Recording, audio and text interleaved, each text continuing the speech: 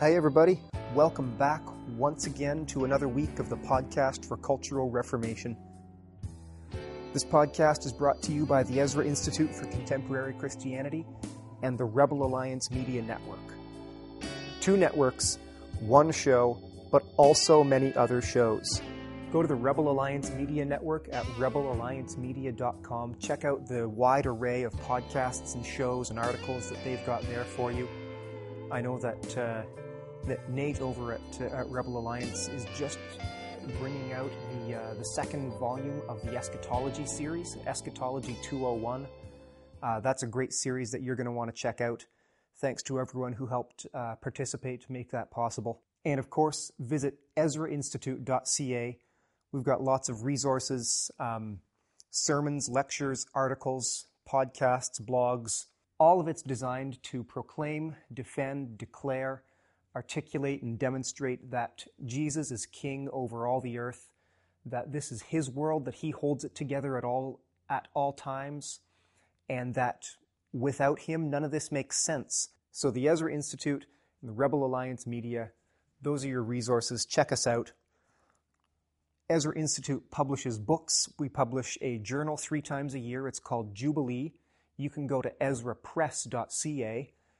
You can read the articles, you can subscribe, and we'll get that delivered to you in hard copy 3 times a year. It's $25. That's a triannual subscription.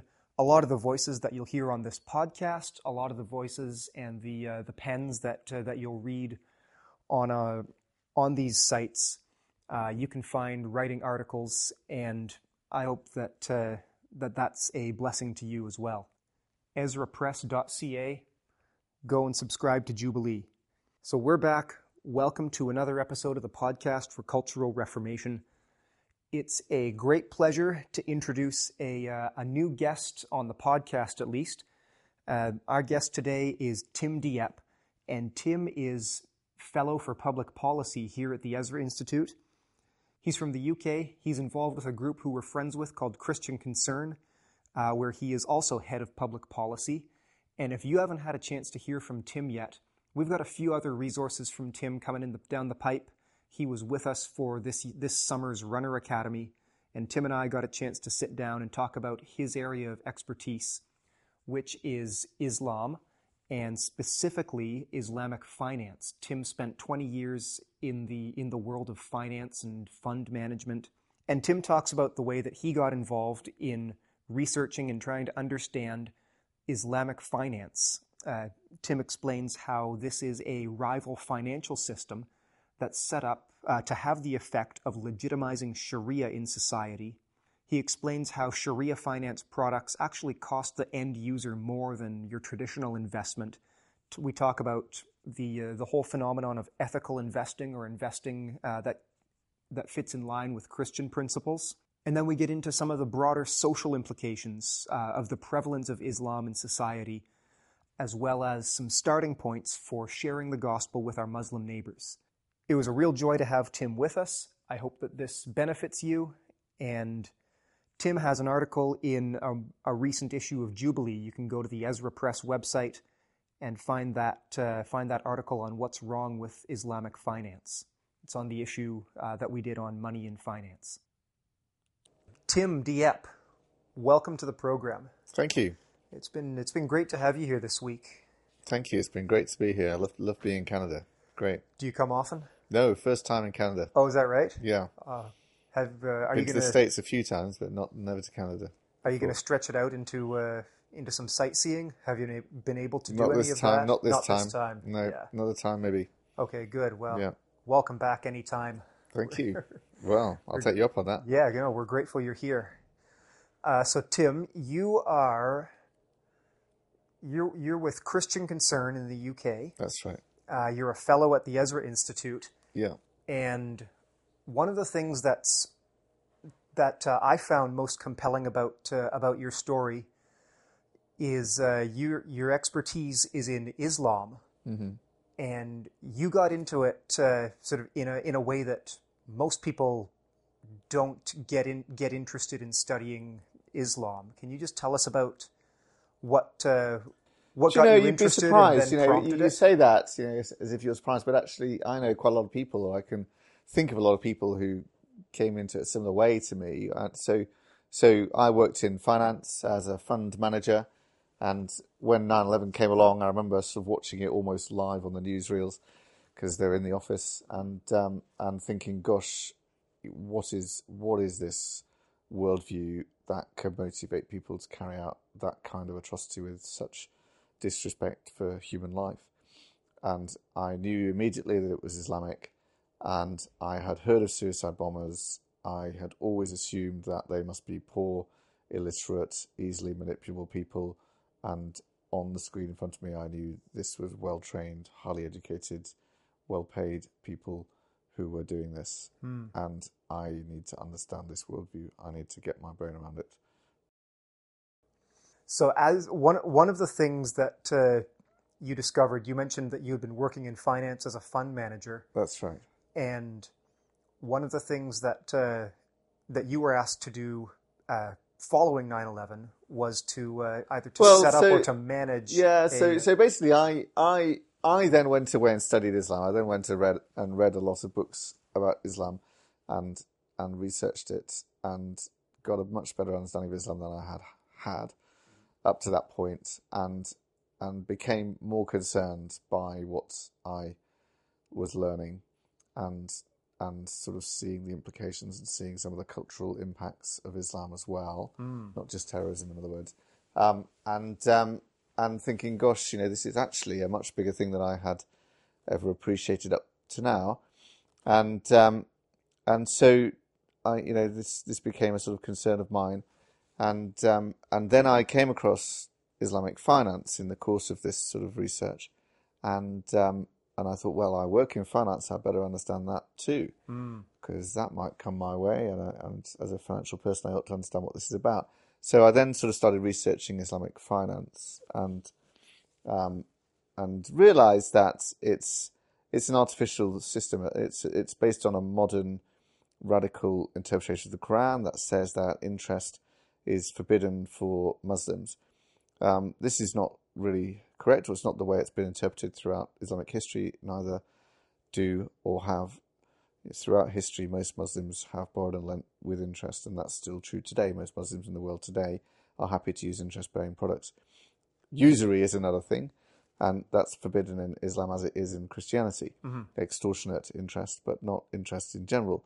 But the radicals, back in the 1970s or so, came up with this idea that the Quran prohibits interest with a deliberate purpose of setting up a rival financial system and of having a sort of Sharia version of finance, so to speak, which can then legitimize Sharia and create a system that helps in financial ways and challenges in financial ways general finance. So as I was researching that, I came across a book by a chap called Taqi Usmani, who is one of the leading global players in Islamic finance, and is still regarded as like one of the leading players in Islamic finance.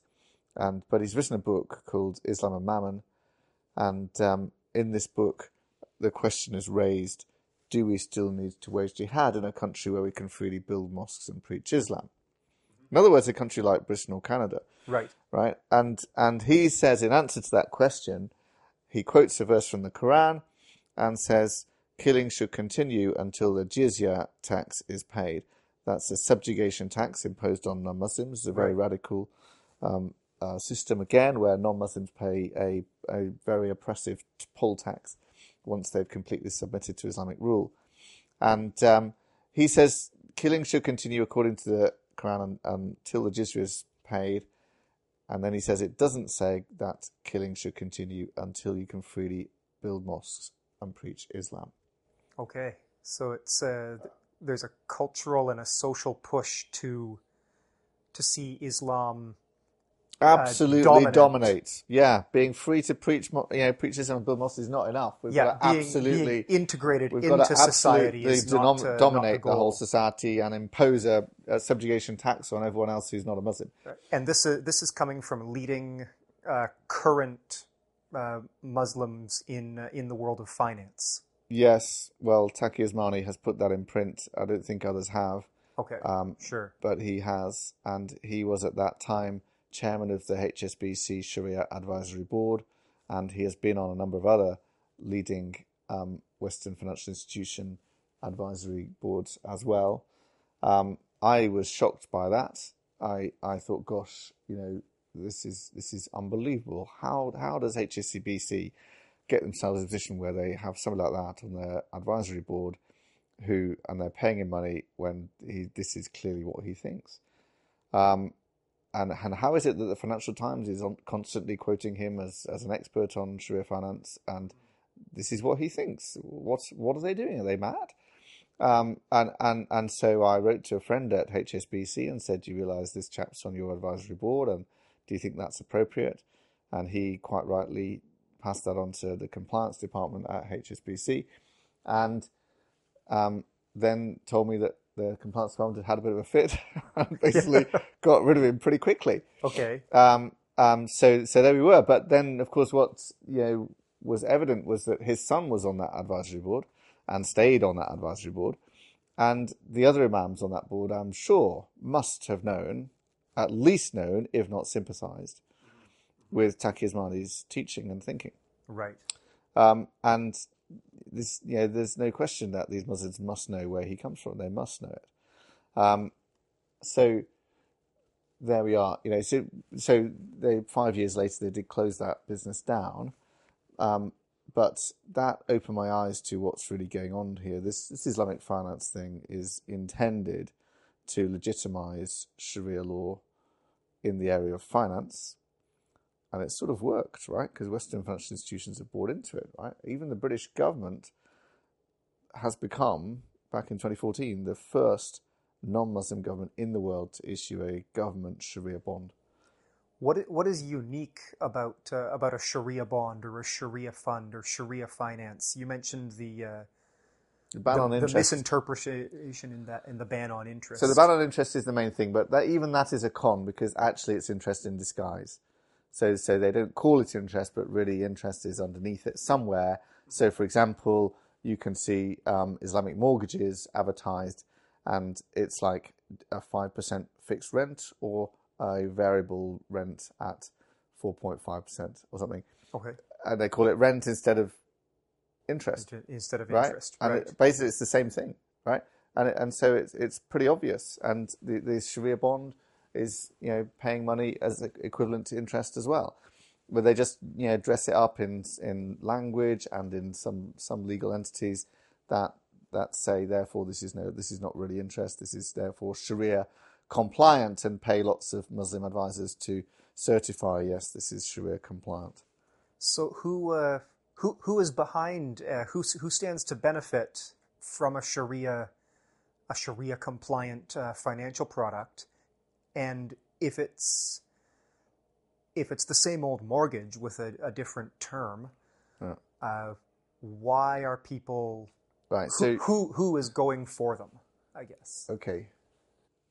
So there is a market for Sharia finance. Okay, so we can come to why that is, right?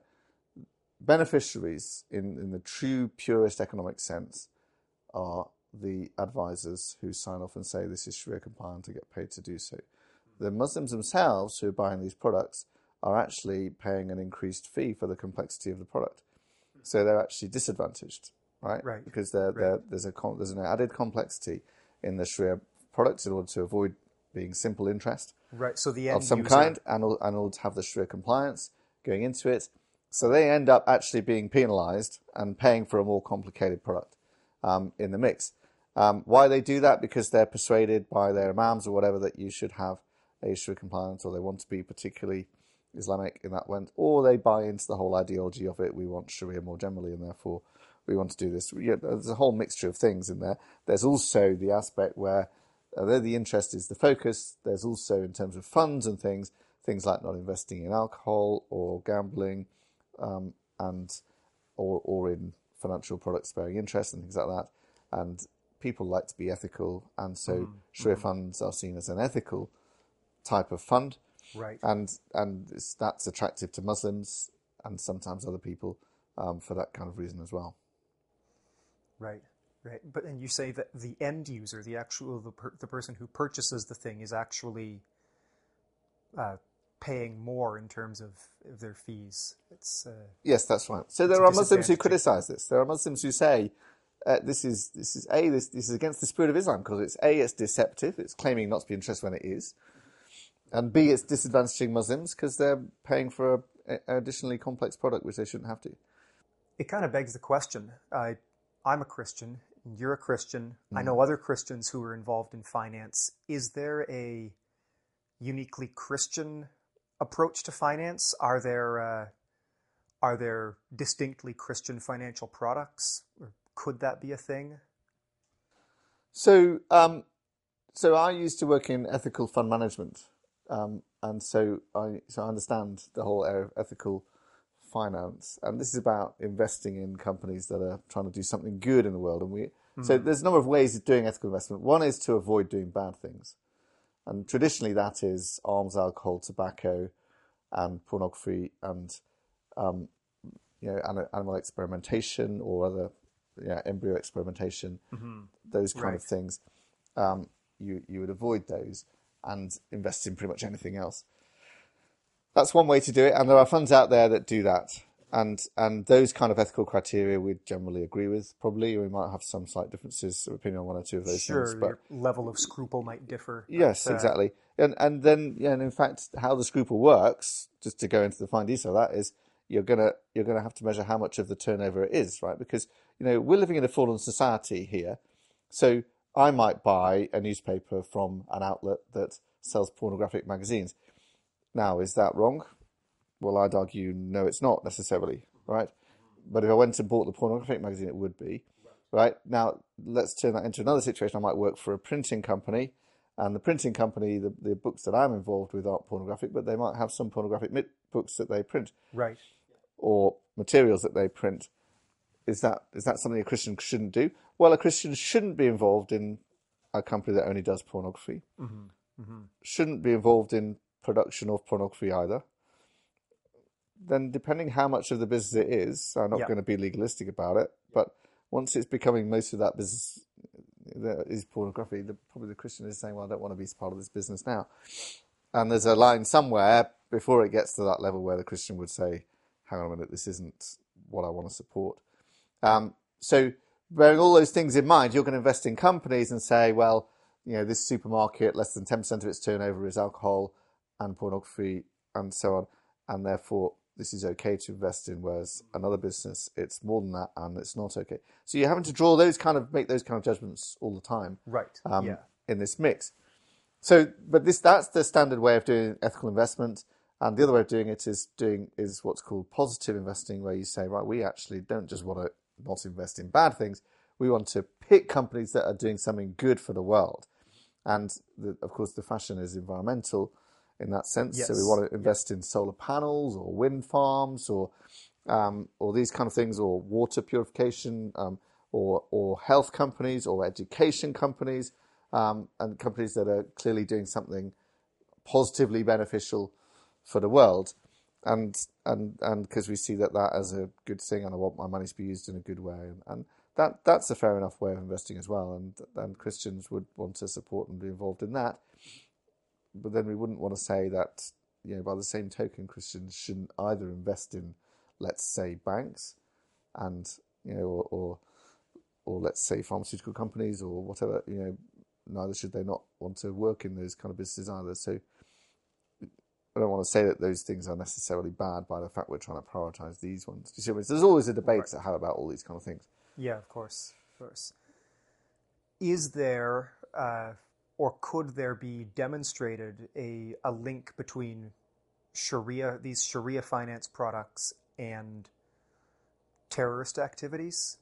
Okay, so the thing is that there is zakat, right, which is one of the pillars of Islam, where they pay 2.5%. So an individual gives 2.5% of their income to Islamic charities, and then for Islamic businesses, they ought to be, or that some of them would say we ought to give 2.5% of our income to Islamic charities or Islamic causes in some way or other as well.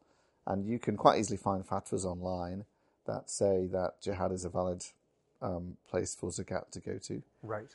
Right. So this is not a direct line, Right. okay, but indirectly, there is zakat involved in Islamic finance, and likely some of it might be going to fund that kind of activity. Zakat is almsgiving. Yes. Right. You've been here with us at the Runner Academy giving a couple of presentations on some background information on Islam, as well as the social implications of it, and that's been really great. A couple of questions that I noted down during your lectures that I didn't get a chance to ask. You save them up to catch me out now. Yeah, saving them up. I can get a fuller response now that we're away from the crowds. Okay. You mentioned, and it's been mentioned here and there and from several corners, that for political reasons, the dangers being posed to society sort of in the name of Islam or by people who identify as Muslims, Right. Are being underreported or being spun in the news because we have in the liberal West we have an interest in making friends with Islam for whatever reason. Right. And I'm just curious how that extends, or if that extends, or what if there's a difference in response by intelligence agencies or people who have other interests than the politically correct interest. Right. So in terms of, so I'm going to start with the media, first of all.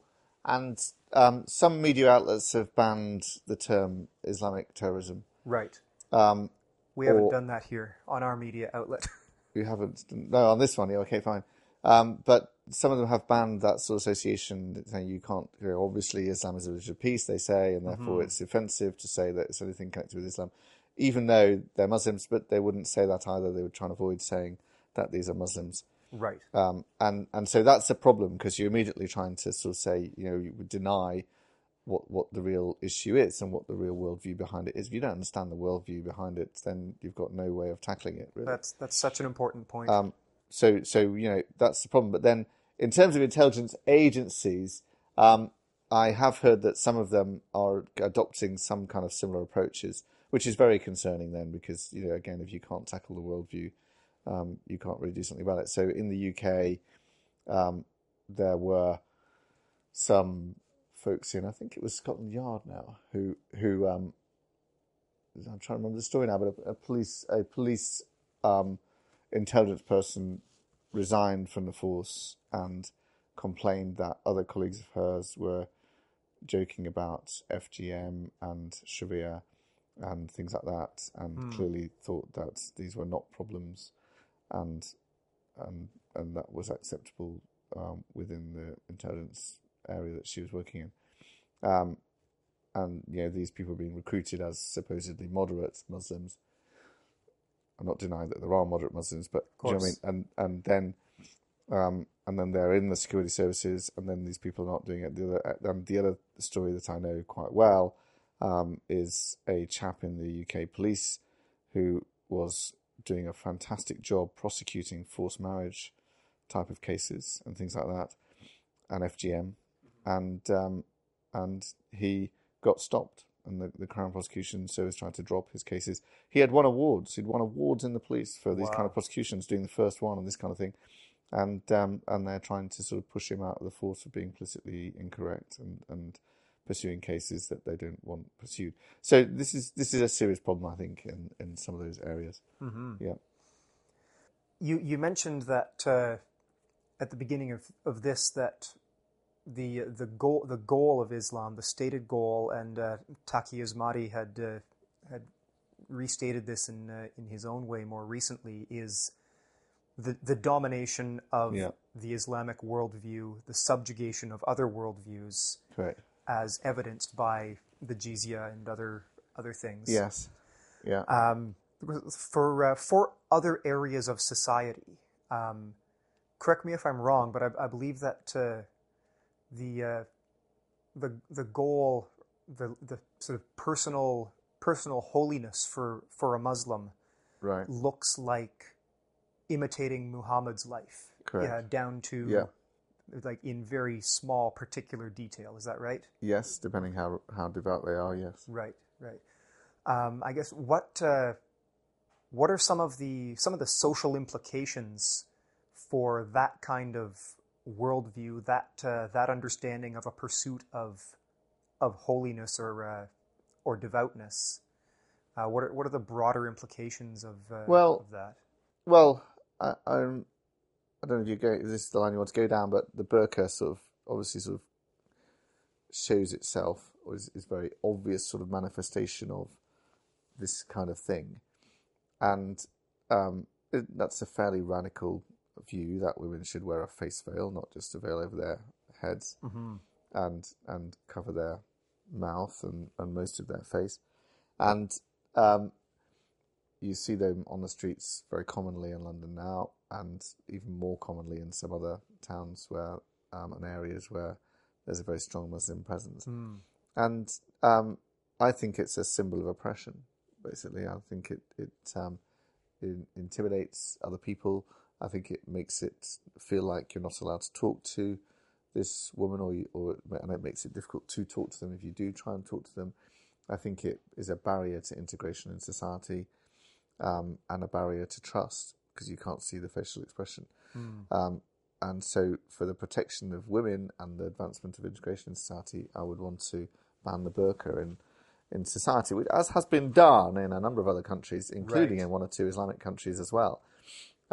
So I think this is a fairly simple win answer to help this issue. And I haven't even mentioned the security aspect of which has happened. We've had in a major store in central London, John Lewis's, some guys went in burqas and robbed it. And of course, the security cameras have got no way of recognising who that is. Then, so for all those reasons, I would ban that. I guess finally, Tim, if we can pivot just a little bit, as Christians, as people who believe that the gospel transforms all of life, every area of life, and can transform every and any life,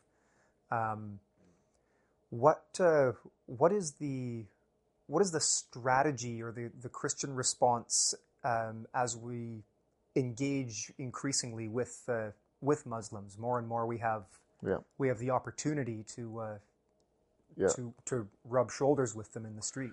Yes, so I think that basically Christians need to understand some basic Islamic apologetics and have confidence in that. There's a problem that most Christians don't feel they know enough about Islam to challenge it, and therefore they don't challenge it. And then the experience of Muslims is that they don't meet Christians who are confident enough to challenge their faith, and they think that therefore Christians are weak and don't have confidence in what they believe, and they feel like I'm confident and I know what I believe and the Christians don't. Right. And so we need to see that happen, and it's not very difficult to do. And the easiest thing that any Christian can really challenge them on is, why would you not follow Jesus over Muhammad? Right? Jesus rose from the dead, for a start. Muhammad is still dead. Okay, Jesus was born of a virgin, which is actually in the Quran, and Muhammad had no unusual birth. Jesus healed lots of people. Again, even the Quran says that. Muhammad hurt a lot of people. Who would you rather follow? Jesus treated women well, had them as some of his closest followers and the first witnesses to the resurrection, all that kind of thing, and taught them. Muhammad abused women and had slave women and sex slaves and all of that kind of thing. Who would you rather follow? Jesus never hurt anybody. Muhammad hurt and led people into wars and all of that kind of thing. Jesus advanced freedom and love and said, love your enemies. Muhammad said, kill your enemies. You can go on and on like this. It's not very difficult. And most Muslims won't have ever thought of it in those terms. They'll initially think, oh, we have Jesus as a prophet. We say, well, surely he's rather better than the prophet. Surely he's better than Muhammad. Mm-hmm. In your experience, are the Muslims that you speak with, they're happy to talk about their faith and questions about these comparisons? Yes. Yeah, they tend to not be shy about it. They tend to see it as something that people ought to be allowed to talk about and be able to talk about, and they tend to be up for debate. There's a bit of a sort of that kind of culture in the Arabic world of debates and discussion sometimes, and they are happy to talk about it. Yeah. So it's, do talk about it, bring it up. Yeah, in the end, other simple questions are: how did you become a Muslim? Mm-hmm. What difference does prayer make in your life? Have you read the Quran in a language you understand? Right. Just to get a basic understanding. How often do you go to mosque? Easy questions to ask to help you understand them, but also to maybe mean that they'll get a reciprocal question back about church, about how you became a Christian, about what difference prayer makes in your life, and this kind of thing. And then you're starting to have a meaningful conversation. That's terrific. Tim, thanks very much for being here. It's been a pleasure to have you. Great, thank you, Ran. It's been enjoyed it. Thank you. Thank you for listening. We hope you enjoyed this episode of the Podcast for Cultural Reformation, brought to you by the Ezra Institute for Contemporary Christianity. Please take a moment to like, share, and rate the podcast on social media and your favorite listening platform. For more resources, please visit www.ezrainstitute.ca.